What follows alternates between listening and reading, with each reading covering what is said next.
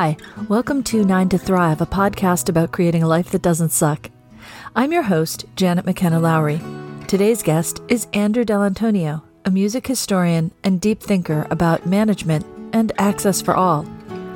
We chat about how institutions can change, how to open up education, and how a sense of purpose helps to keep you centered, and how to reconnect with yourself. And that Andrew's optimism is well justified, a great message to his younger self. So Andrew, how are you? I'm well. I'm at the time of the year / semester where the adrenaline of teaching it has kind of faded a little bit. And I'm still in the thing of I still need to, do final assessments of things. And so the class isn't over yet, but the, the regular getting there and sort of building on the energy of the students and my own, lively ADHD energy, isn't part of my weekly routine yet. And so It's like, what the heck am I supposed to be doing now with my life? And then on top of that, given that nominally half of my time is admin time. Right now, we're in the middle of a transition where one of my right-hand folks, I coordinate undergraduate stuff in our College of Fine Arts here at UT. And so this means that there are 3 teams, one that sort of does admissions recruitment, one that does current student services, one that does career service stuff, each headed by a director or somebody with a similar title. And each of those 3 teams does their work. I nominally oversee them, take credit for them, blame them for the wrong things. I try to be a humane middle manager, whatever. But anyway, so that's a big piece of my job, and then I do a bunch of other things that have to do with curriculum and so forth. And still, it's complicated when people are looking back and forth, saying, "Well, wait, why is this group getting resources and why am I not being effective in getting my group the resources that I want?" And here, being at a state university, all salaries are published online. And so a culture can become established of, why is this person getting more? Which is a legitimate equity question and also a complicated question of, what are all the considerations that are happening upstairs? And I'm in a sort of advisory position in all this. I help advocate for everybody, but I don't have oversight over a large budget. I mean, I help, smaller budgets. So I get to advise on salaries and such, but I don't get to make the decision. And so it's a sort of weird place. Anyway, so all this background. That's what you're up to. But the question now is, okay, so what's next, right? And so I'm beginning to realize, and this is interesting for me in my own role too, and kind of connects to the work-life balance thing, that when somebody's in a position for a very long time, the position becomes them and they become the position. And their team becomes kind of disoriented at the notion of that person leaving that role, because what could ever possibly happen? Who will take care of us, right? Person X is gone. And so I've been trying to bring forward a scenario, and I think we got a good one, where people who have actually been working are going to be taking roles of greater responsibility. So we're not going to be replacing that role per se. We're going to be reconfiguring a bunch of roles where people who have been working can move up without authority. And I think actually that will be more sustainable in the long run, because these are younger folk who I hope will only be around for a couple of years and then will move on. And I think part of the issue I'm starting to realize, and it's funny for me to say because I've been teaching here for almost 21 and a half years. Okay. So it's right. So I've been here heckin' long. But what has happened is that there have been a few times when other places either have come calling or I've come calling to them, and I've had the chance to envision and even to get offered elsewhere and to realize, no, it's better to stay. But of course, it's part of that, as happens everywhere, but also in academia most of all. That's where the raises come. They come when a different place values you more. And so a different place has to say, okay, we have to match, right? Because otherwise, generally speaking, in academic contexts, people are trying, particularly state universities, people are trying to save as much as they can. And so they're not going to make a big effort of giving you preemptive raises, which is unfortunate because you get all sorts of weird compression, right? But people who've been here a long time get paid less than new people, right? Oh. And so there you go, right? So, but anyway, so all this to say that I think it's good to move into a model where people are here for a while, but then feel like they can keep moving. So on the one hand, I don't want to force anybody out because I know that, I'm lucky I got tenure. It can't kick me out unless I start harassing a lot of people. And so it's easy for me to say it's important to have mobility, right? But even in right now I've been in this role, again, administrative role for almost 8 years. And I know that I need to leave soon, partly because I'm starting to become associated with the role.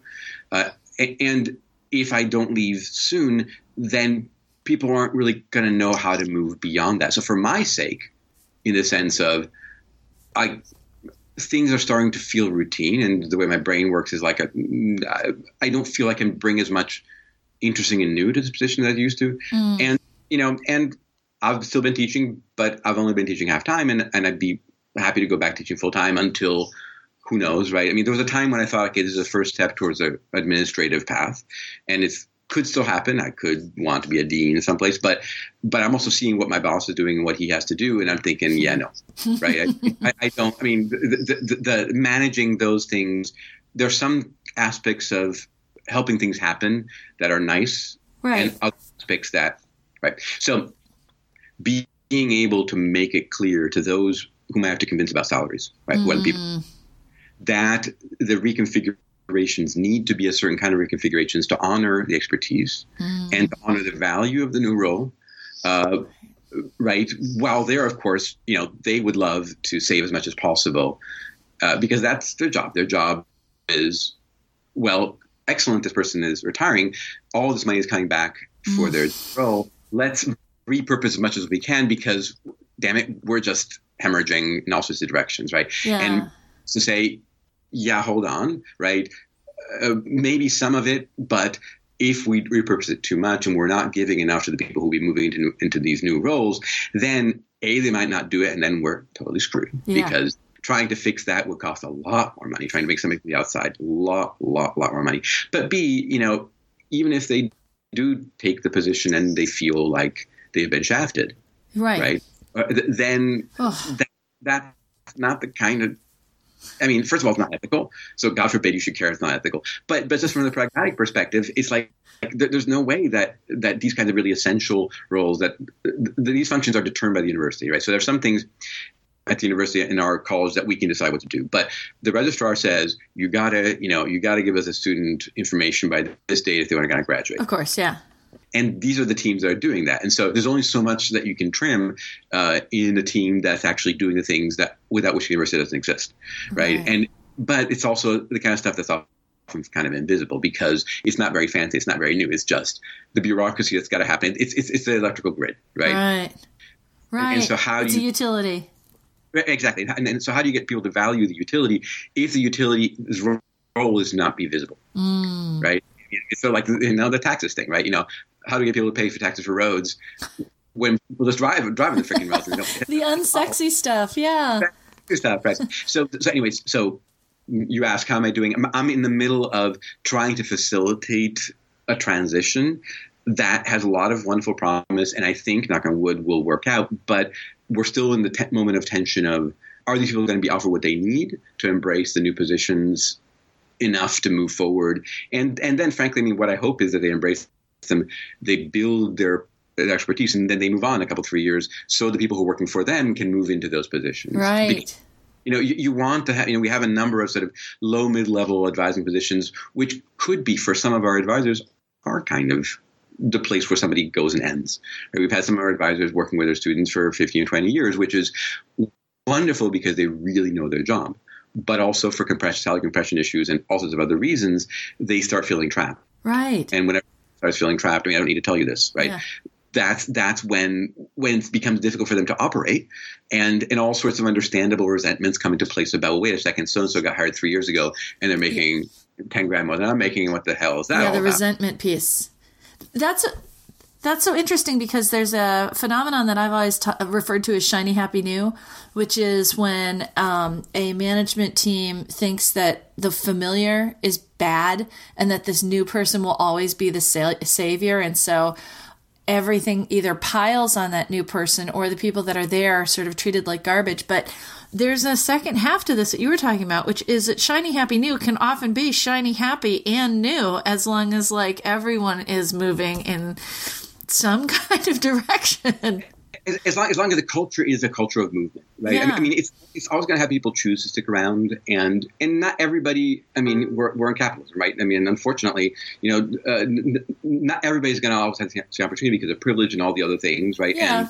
And but the idea that if you come and join this team, there is some of it may be internal, some of it may be external, but there's not a sense of you get this and that's where you are. What I don't quite, again, I mean, I'm just a music history person, and I've kind of learned to kind of be a manager the last 8 years, and it's been a really interesting journey, right? Because I never trained to be a manager, and I don't know how the hell one does that. I didn't get my MBA, right? So what was great, I mean, I've had really great employee teachers, right? So that really fantastic was, again, happenstance, right? So I got to this position partly because there was actually an external offer. I looked at a possible alternative place to be. They'd given a fairly substantial opportunity, and the person who is my boss, the dean, but sort of the boss of our college, he and I had actually, even before that, been talking about the need for greater cross-curricular engagement in our college, because it's a very siloed place, right? We have our school music, we have the theater people, we have the visual arts people, and never they shall meet. They're in different buildings and they don't talk, right? So I'd already, even just because that's something I care about, I'd already been doing some stuff, putting together a faculty group and so forth to talk about stuff like that. And the dean basically said, okay, what if, if you were to stick around, what if we were to reclassify half of your position to this, which I could change more, and give you the opportunity to really think more systematically about what is this, not just in terms of faculty communication and curriculum, which is a big piece of my job, but also how we serve students in a more systematic way. How do we create more equitable admissions policies? Right? How do we try to make it not just a white school, which is kind of, I mean, I'm not saying that's only we have, but we've gotten better at that, but that's kind of where it was 8 years ago. It's a starting point. Yeah. And how do we, I mean, this too, I mean, in particular art schools, when we try to get students to come here and do their undergrad here, the parents say, so what are you going to do with that? Right. Right. And, which is a legitimate question also because, and I know music better in other areas, but so many of our music faculty, we're all like, oh, you're going to become first chair violinist. And like, no, that's a lie. I mean, it's an aspirational goal, but pragmatically, I mean, we're a good program, but no, I mean, maybe 1 out of 100 of our students have that kind of a career as a full-time career. And it's dishonest to like it's going to happen for everybody. And at the same time, how do you do that without, stomping on the faculty and saying, you shut up, you don't tell people that they're going to be successful as musicians, because how the hell are they going to get them in the first place, right? So how do you build co-curricular opportunities? For example, we very recently, actually I guess 4 years ago now, God, very recently, I'm getting old, started a minor in arts management. Oh, cool. That sort of is in conjunction with a couple of courses in the B school, a couple of courses that we've created that basically is, okay, you're doing a major in music or whatever, but you can also learn about a variety of resources, either just taking a course or two, or actually getting a whole minor, so that when you leave, you have a credential that you can take into nonprofit. Yeah. Right. And so it gives you skills. As a musician, knowing how to do it, or as an artist, knowing how to do it is good anyway, and it gives you more pathways, right, to a satisfying professional career. So that's the most structured piece of it all. But there are a bunch of other workshops and stuff like that. We're trying to wrap our heads around what entrepreneurship means in the arts and stuff like that. So I mean, without being too hella neoliberal about it, I mean, in a sense, that's what we are, neoliberal university, and so we need to help students navigate that space. So that's, I mean, that's something that I was cognizant being important. The dean thought it was important. So between the two of us, who said, we got to make this happen, we managed to, squeeze the blood out of the turnips, get a chunk of budget to hire an entirely new position, a woman who's actually brilliant, got her doctorate in educational administration. She joined us 2.5 years ago, and she basically is helping to build this new minor and also other things. So great. So that was one piece. But the first thing that we decided to do is we need to have a college-wide thought process on admissions overall. So each of the areas in the college have been doing their own admissions in a way that had been extremely, I mean, catch as catch can. And in some departments were all-come department, art, visual art for a long time was hey, do you have a pulse? Okay, come and study. which I think is wonderful, but it also led to vast numbers and sort of grumbling on all sides about differential qualification, differential ability, and people, getting one of our BFAs in visual art, having a vast spectrum of actual competencies, right? And so the faculty at one point decided, okay, we need to actually audition by portfolio. We need to have people who wanted to study studio art present a portfolio of something, right? Yeah. Part of the admissions process is based on what have you done already and what's your potential. And the tricky thing there, of course, is then that excludes people who haven't had a lot of training And so I think at that moment, this was actually before I took on my role, when they started narrowing down the people who got in, the department became more white. And so we then needed to sort of take a step back and say, okay, yeah, I get that you want to create some sort of expectation about competencies coming in, but not everybody has those opportunities. And so how do we open up that definition? So anyway, so we decided we need to have a director of recruitment and admissions for the college. We need to have somebody at the college level answering to the leadership team, and then with team members in each of the areas, but somebody where we in the college can talk to the chairs and say, okay, here are some guidelines on what your yield has been over time. Here is your yield of women. Here's a yield of people of color.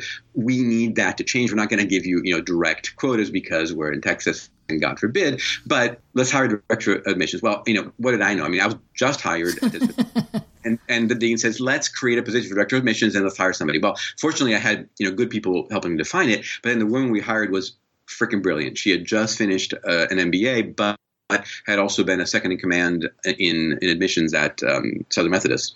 And she basically came in and created a system for us. And I don't know what you would have done if you hadn't done that. But what's cool about that for me as a manager was that she knew about management and she kind of helped me learn, she coached me to be her manager, right? Very explicit about it. And because she wanted to have a manager who was helpful. So, right. Okay. And I was pliant because I didn't know what the hell I was doing and I was willing to admit it.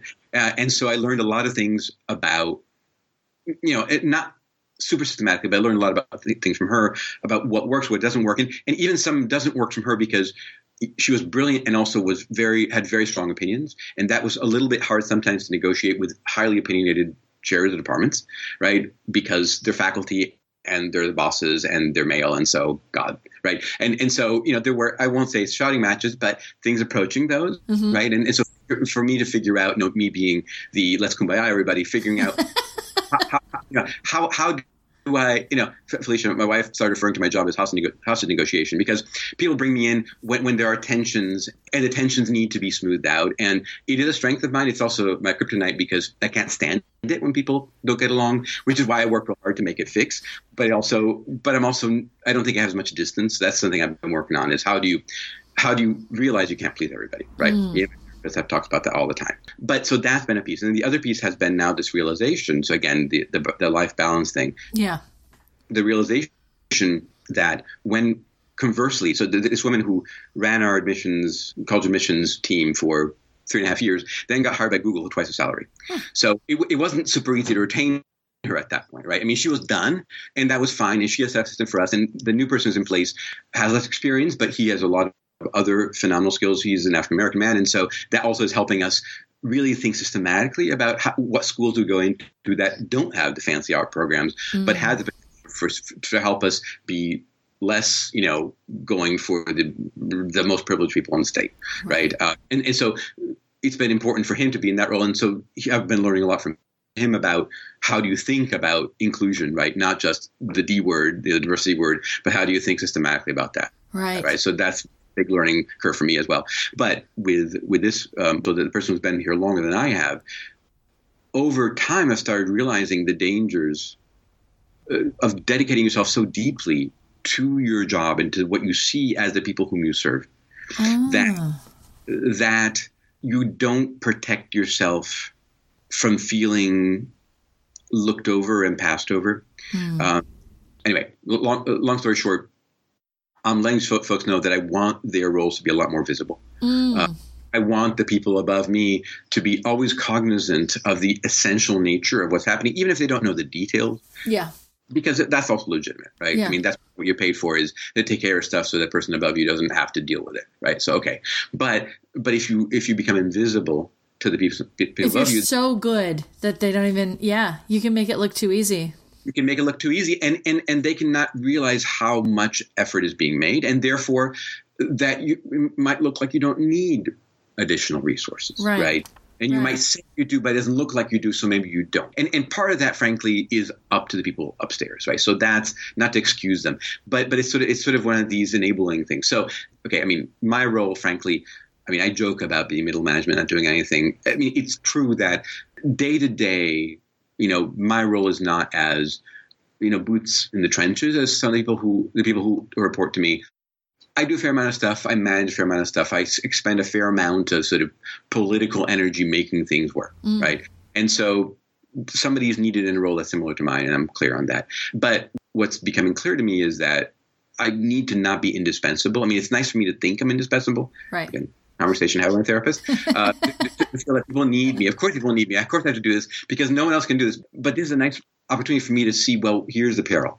Yeah. Right? Here's the peril of being somebody who is so essential that those around you, first of all, don't realize the extent of the work that you're doing because you're absorbing it so much. But also, secondly, they can't think of your job as a role. Right. They think your job is you. Like you are the job. Right. That is such a danger. Yeah.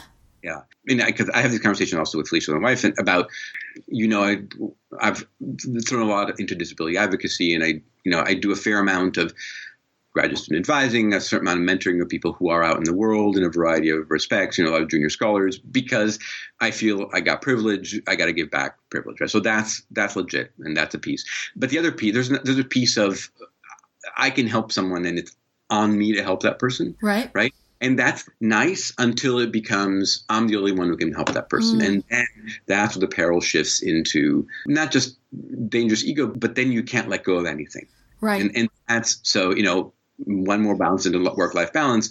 One of the things that I'm still grappling with is what's a line between the satisfaction, which is absolute satisfaction of paying it forward. Yeah. Right. I know I've been helped a lot in my trajectory. And so I feel, first of all, ethically obliged, but also it's a satisfying feeling to feel like I can contribute the same way I feel people contributed to me. Yeah. Right. So that's really satisfying. But it's also a fair amount of emotional energy to do that thing, because even things that are really wonderful require emotional energy. I mean, I don't need to tell you, right?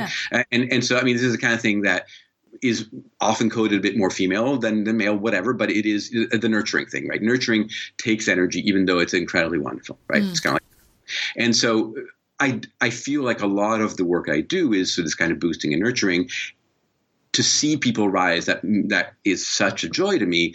And yet if I do so much of it that I am scrambling and feeling like I'm pulling in 50 different directions out of a sense of obligation because nobody else could do it. Right. Which breeds resentment and things like that a little bit. Right. I mean, again, I don't think, thankfully, I haven't yet gotten to the resentment. Yeah, but it's, it leaves you in danger of it. It leaves you vulnerable to it.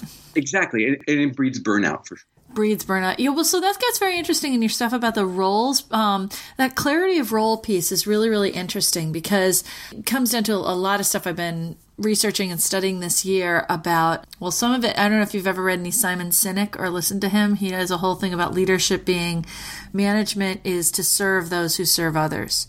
That's what that is. Yeah. Okay. Yeah. And that it's okay. Cheers. Yeah. Right. Cheers. And Cynic, you said? What's that?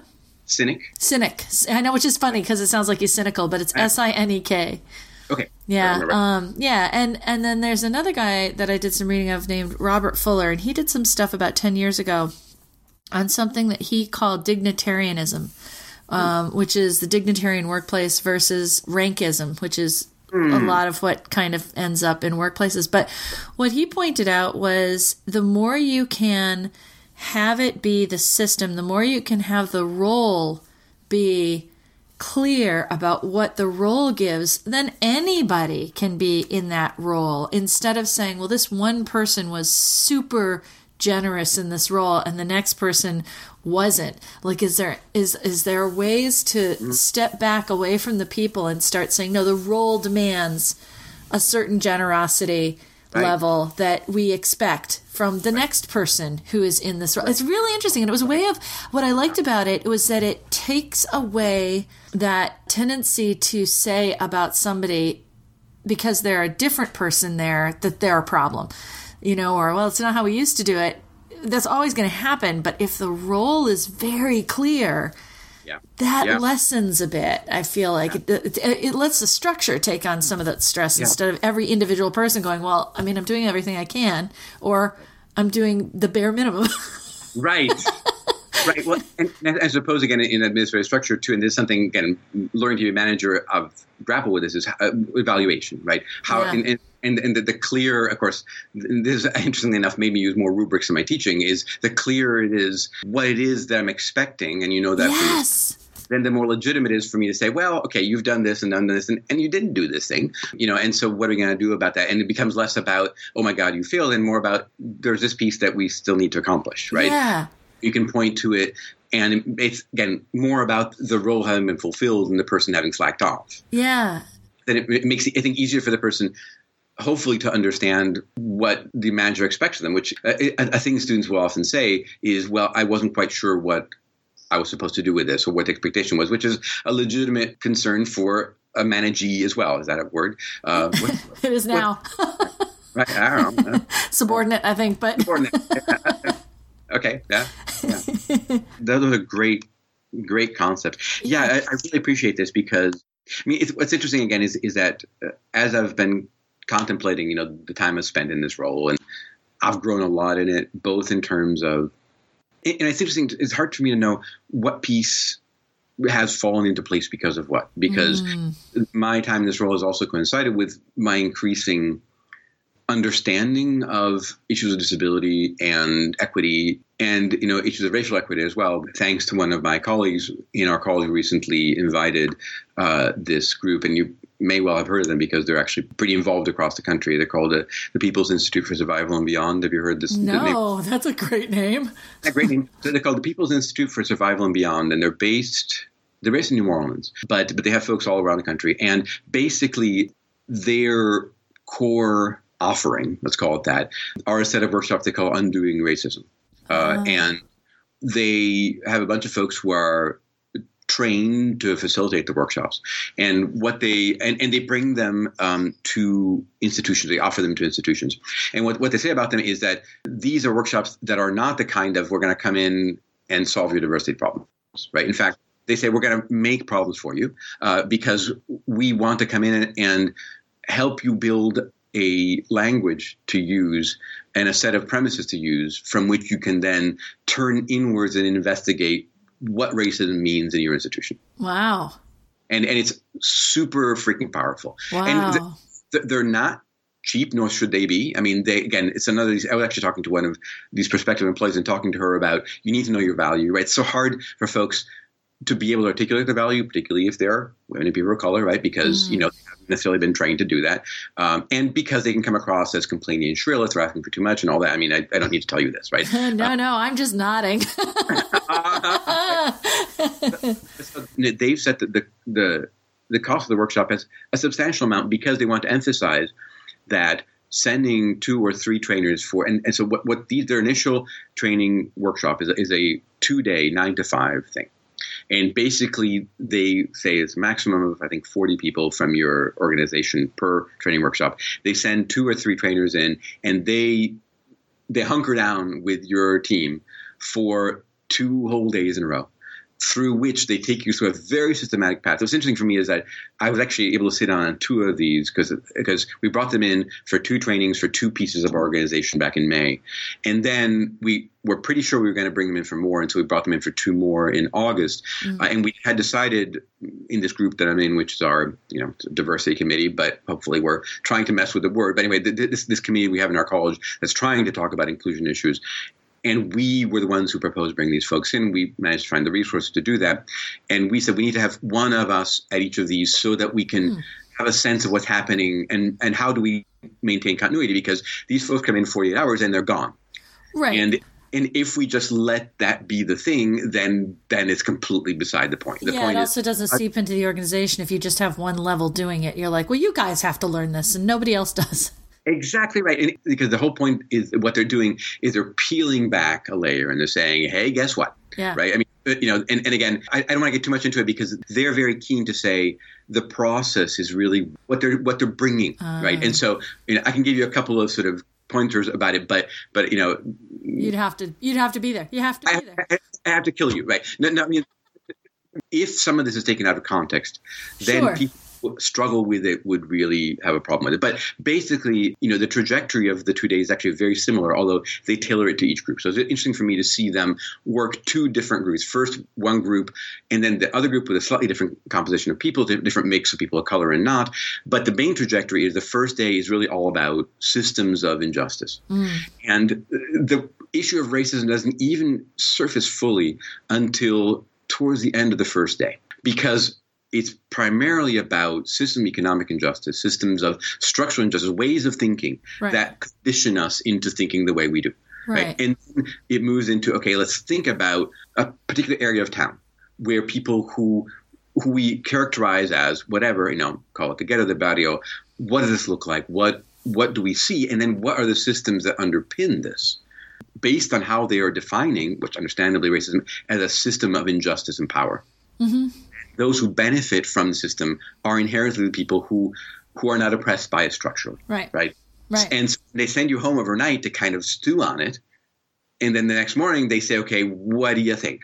How are you guys processing this particular? And so that brings out a lot of stuff. And then the rest of the second day is, okay, let's unpack this, right? Let's figure out where do we go from here? Not here's a bullet list of solutions, but if we're going to embrace, at least provisionally, this premise that this is true, then what are what do you do about it? Exactly. But how do we sit with this? How do we sit with the discomfort and the reality of a system that has been built over a couple of centuries that cannot be dismantled in a heartbeat, but that if we believe it needs to be dismantled. So how do you do that? And what are the different roles that people with different systems of power can do it? So one of the things that they then focus on is the idea of gatekeeping, right? That in every system, there's a gatekeeper who makes access possible or impossible. And everybody's a gatekeeper. And so how can you be a gatekeeper who is accountable to those who have been marginalized, however you define that? So of course, they're focusing on race, and every time they're saying we're focusing on race because we believe it's pressing and crucial. But of course, you can plug in lots of other parameters, right? Well, and that actually is a really good segue to your community work. Yeah. So you're a disability advocate, right? So strong one. So I mean, and this is and so this connects then with this question of how can you be an advocate activist when you are not of the people, right? So how do I, with the privilege that I have, I mean, again, as I think I mentioned to you at some point, or as I occasionally post about, right? Only a couple of years ago, I was officially diagnosed ADHD, right? So technically, I have a diagnosis, but mostly I'm not disabled in a structural sense, right? So in the social model, is that I'm in a position where what my difference is does not get in the way of me functioning in society and having the privilege of being, of having opportunities, right? So on the one hand, yes, there are difficulties that come out of it, and there are things I need to negotiate. But at this point in my life, if I'd been diagnosed when I was a kid, that might have been different. But at this point in my life, it doesn't change things that much. And so can I really identify as disabled? Well, I don't know, right? In some parameters, not really. In others, I do, in fact, understand the idea of cognitive difficulty and inability to engage with things. I mean, I look back to high school and college, and it didn't manifest as strongly as it does in some, but I look back and I say, is that why, right? Is that to be a student in college? I mean, it kind of is, because distractibility was a thing. And I thought, I'm not working hard enough back then. But it wasn't that simple, right? And so it didn't prevent me from getting where I am. So I'm not going to complain about it that much, but it is a reality. And so I can look at my students and say, okay, the reason why you're slacking off is not because you're being a jerk to me. It's because cognitively, your load is such that you can't manage it, right? And most of the time that is the case. I mean, not that nobody ever slacks off, but most of the time that's the reason. And so it's not their fault; it's my responsibility. So part of it has been the place where that's been really important for me to move into the last couple of years. As I tried to figure out, I have 2 disabled kids. I have friends who are disabled. I see the lives that they're having, and I want to break down those injustices, to create spaces for greater justice in that respect. Right? And more generally, the topic of disability within my field is something I'm very interested in. I've gotten involved with various study groups in music and disability, and so I teach that within as a topic. The field being music, not administration necessarily. Music, administration is interestingly enough. Administration is now sort of an incidental thing. I still see myself as a music history person. I see myself as a historian, right? Historian who works in music, who teaches in music places. That's mostly what I see as my profession, even though, interestingly enough, half of my life has been managing. Okay, right? But, yeah. But oddly, that I fell into it. Right, I guess. Although, my vocation is music in my where I still feel most knowledgeable. Yeah. Right. I mean, I'm a beginner, intermediate manager. Yeah. But my professional strength is in music and history. Yeah. Well, not to derail you. Just wanted to clarify. Yeah. That's legit. So music is a place. So I've been trying to think all along, where's the legitimate place where my wish to be part of this conversation can take place in a way where I'm not barging in as an abled person in the dialogue to disabled people. I mean, there's something that in a smaller way I encountered when I first got here as a baby assistant professor. I was the only person in our faculty who cared anything about gender. And so here I was, a straight white male, being the gender studies person in our music area and being affiliated with women gender studies and sort of being the person who taught that, but also not wanting to feel like here's another guy colonizing, right? Because a lot of people doing feminist work have legitimately said, here come the guys again, right? It's going to be about them again, right? Let me tell you, ladies, how we should have more ladies here. Right? And so fortunate for me, I'd been schooled enough in that I was cautious about treading in, right? So I haven't been quite sure of how to get into that conversation. I mean, I post stuff on Facebook, right? You've seen me do that. I contribute to disability groups. I jump and down and holler, but I can't speak for disabled folks. Right. You mean an ally, but not a spokesman. Yeah. Right. Where I'm starting to find a place now in the last couple of years has been in this concept of universal design for learning, particular approaches to teaching that are about designing teaching structures so they are accessible. Right. So that it's not like, oh, well, you have this disability, so we're going to make this exception for you in the course structure. Right. So, you come to me, this is a standard model. You have this letter from the Center of Student Disabilities that says you get time and a half on tests, right, or you get somebody taking notes for you, whatever. And that's still in place. And that is what that is. But that puts the onus on you, the person who is marginalized, to convince somebody that you deserve to have what you need. Yeah. Right. And legally, you're supposed to have it, but what's still interesting is I still have colleagues who look at somebody and say, well, you look fine to me. Yeah. And you can imagine the level of sort of, what the fuck, that the student has to hit at that point, right? Yeah. How do I convince you that I need what I need if I look fine, right? That's getting better, but that's still structurally a problem when you have a system that is the system that it is, and then somebody has to come in and get exceptions for the system. Right. So what I'm trying to do is I'm trying to build into my course design various opportunities to acquire information, to demonstrate knowledge, so that some of the people, at least, who might otherwise come to me and say, hey, I need time and a half, don't need time and a half because we don't have any tests. And so that's need time and a half on a test because we don't even have any tests, right? So how do you build various avenues of acquisition? So, you can read, or you can watch a video, or you can listen to a podcast, right? I mean, even though the whole, different learning mode, somebody's only this, only that, that's, people are questioning that. It's absolutely true that multiple pathways to acquisition give people who are better at listening and gaining knowledge through listening that pathway more readily, right? If I post my lecture slides automatically, somebody who has trouble writing things down quickly doesn't need to come to me after say, please, professor, could I have your lecture slides, right? Which some professors will say, well, no, you can't have that because that's right. So the question of how do you set up this idea of designing curriculum in such a way that A, you have multiple points of access, B, multiple ways for somebody to choose how they can best demonstrate their knowledge. So if I'm good at writing down in a test, you can do that. But if that's not your strength, you can do something else, right? Yeah. So that's the place where I think I can illustrate for me to move into this. First of all, because I understand this idea of multiple different kinds of things being easier, it just makes sense in my brain. But secondly, because it's part of what I do and part of what I can, because people have started seeing me over time as somebody who knows about pedagogy, right? Right. Who's an expert teacher. I mean, I have a seal of approval from the university. I'm part of this Academy of Distinguished Teachers. So I must be a teacher if they say I am, right? So, okay, if you think I'm that. But you've worked on it. That's been an interest, and you've really made an effort on it. I have. I mean, it's something I've cared a lot about. I've put a lot of effort into it, and I've been fortunate it's been recognized. But now I can leverage it, hopefully, into saying, okay, if you really think that it's important to teach in ways that are inclusive. Yeah. then do it this way. And that then, it's the same principle that, well, if you have a ramp, then people with strollers can also I was just thinking that, or a bicycle, like put the ramps in because everyone is going to use them.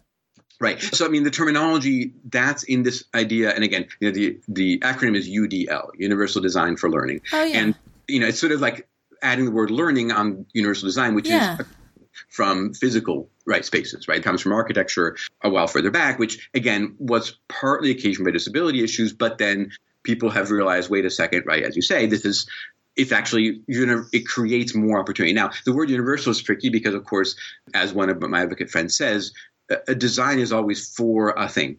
And so no design is ever going to be available to everybody for all things. Sure. And so it has to be it's a dynamic concept of continuous adjustment, openness to creating pathways, and understanding that whatever pathways you create are going to be incomplete. And if somebody comes to you and says, "Hey, I love the pathways, but I still need this because the pathways aren't enough for me," you say, "Thank you, thank goodness," and maybe you find a way next time around to build that. In some ways, it is more work up front, or it requires a new way of thinking about what's important. But again, I have the benefit of not having a lot of courses to teach. Because I'm only meeting with one class, I can be more versatile in tweaking as I go along. So, mid-semester, I'll always send an anonymous survey out to the class saying, "Hey, here's, any thoughts about how the various assignments are configured? Can you think of any way to reconfigure any of the assignments to make them more valuable for you in terms of experience?" And every time I get a couple of really good ideas. And what I tend to do is I add, right? So instead of saying, "Oops, we're going to do this instead," I say, "Okay, the assignment is this, but if you want to do it this way, you can do it this way," right? Or if you want, instead of writing 3 short responses, you can write 1 long response. I had this semester was the first time a student coming and telling me, "Yeah, I know you're asking us to do these short responses, but it's hard for me to write short responses." And so I told them, okay, it's a useful thing to learn, but I'll honor the fact that I'll give you the option of writing a longer response as long as the longer response connects the issue of the 3 responses. Because it's not about failing you. It's about you demonstrating what you know. That's it. And so again, it's one of these things where, well, duh, right? But so when I encountered this concept, I thought, well, duh. But of course, since I'd never encountered it quite that way, I'd never really incorporated it fully that way. So it's a chance for me to both learn from and then bring this concept into my particular field of music history. Because that's cool. Because this concept, again, it's primarily applied K through 12, primarily applied to folks with diagnoses, although, again, it's turned out to be useful to other kids as well. But because higher education isn't covered under the same national laws, right, the IDEA law, as K through 12 is, it's just when you graduate high school, you lose certain protections and you just retain the American with Disabilities Act protections as a disabled student. So you don't have the higher education institution is not as obligated to customize your learning experience as K through 12 is. Yeah, I've seen that. And they do tend to dump it on the student, all management, which, two of my kids have learning disabilities and are like, this is exactly the piece that I need help with that you now are not helping me with. Right. And it can be that, it's a chance for the student to learn how to advocate for themselves. So, okay. Yeah. But it's sort of like, oh, good for you. You're a woman and you get to advocate for yourself now because we're discriminating against you. It's like, yeah, thank you. Yeah. Right. That's what to do. I wanted to spend the extra, emotional energy that I don't have trying to convince you that I'm a human being. Yeah. Yeah. Yay. So I know. Right. So I think for me, figuring out how to balance that now moral imperative, right? You see it, you can't unsee it. You got to do something about it. Right. And it's personal for me, partly because of my family, but because my parents brought me up with this social justice thing, and you end up, with the sense that injustice needs to be addressed, right? Yeah. Damn it!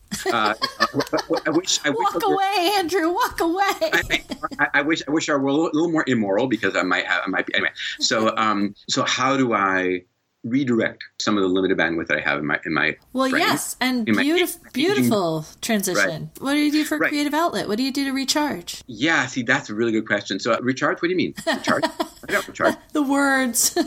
So it's interesting because in a way, doing this kind of work recharges a certain aspect of what I need to be recharged. So when I know I'm contributing to things getting better, and when I can tell that students are benefiting, that is itself an emotional and sort of satisfaction recharge. I mean, I realize that I'm in a position to benefit in terms of, feeling like I'm in the kind of work that is noble, right? Yeah. Or that makes a difference.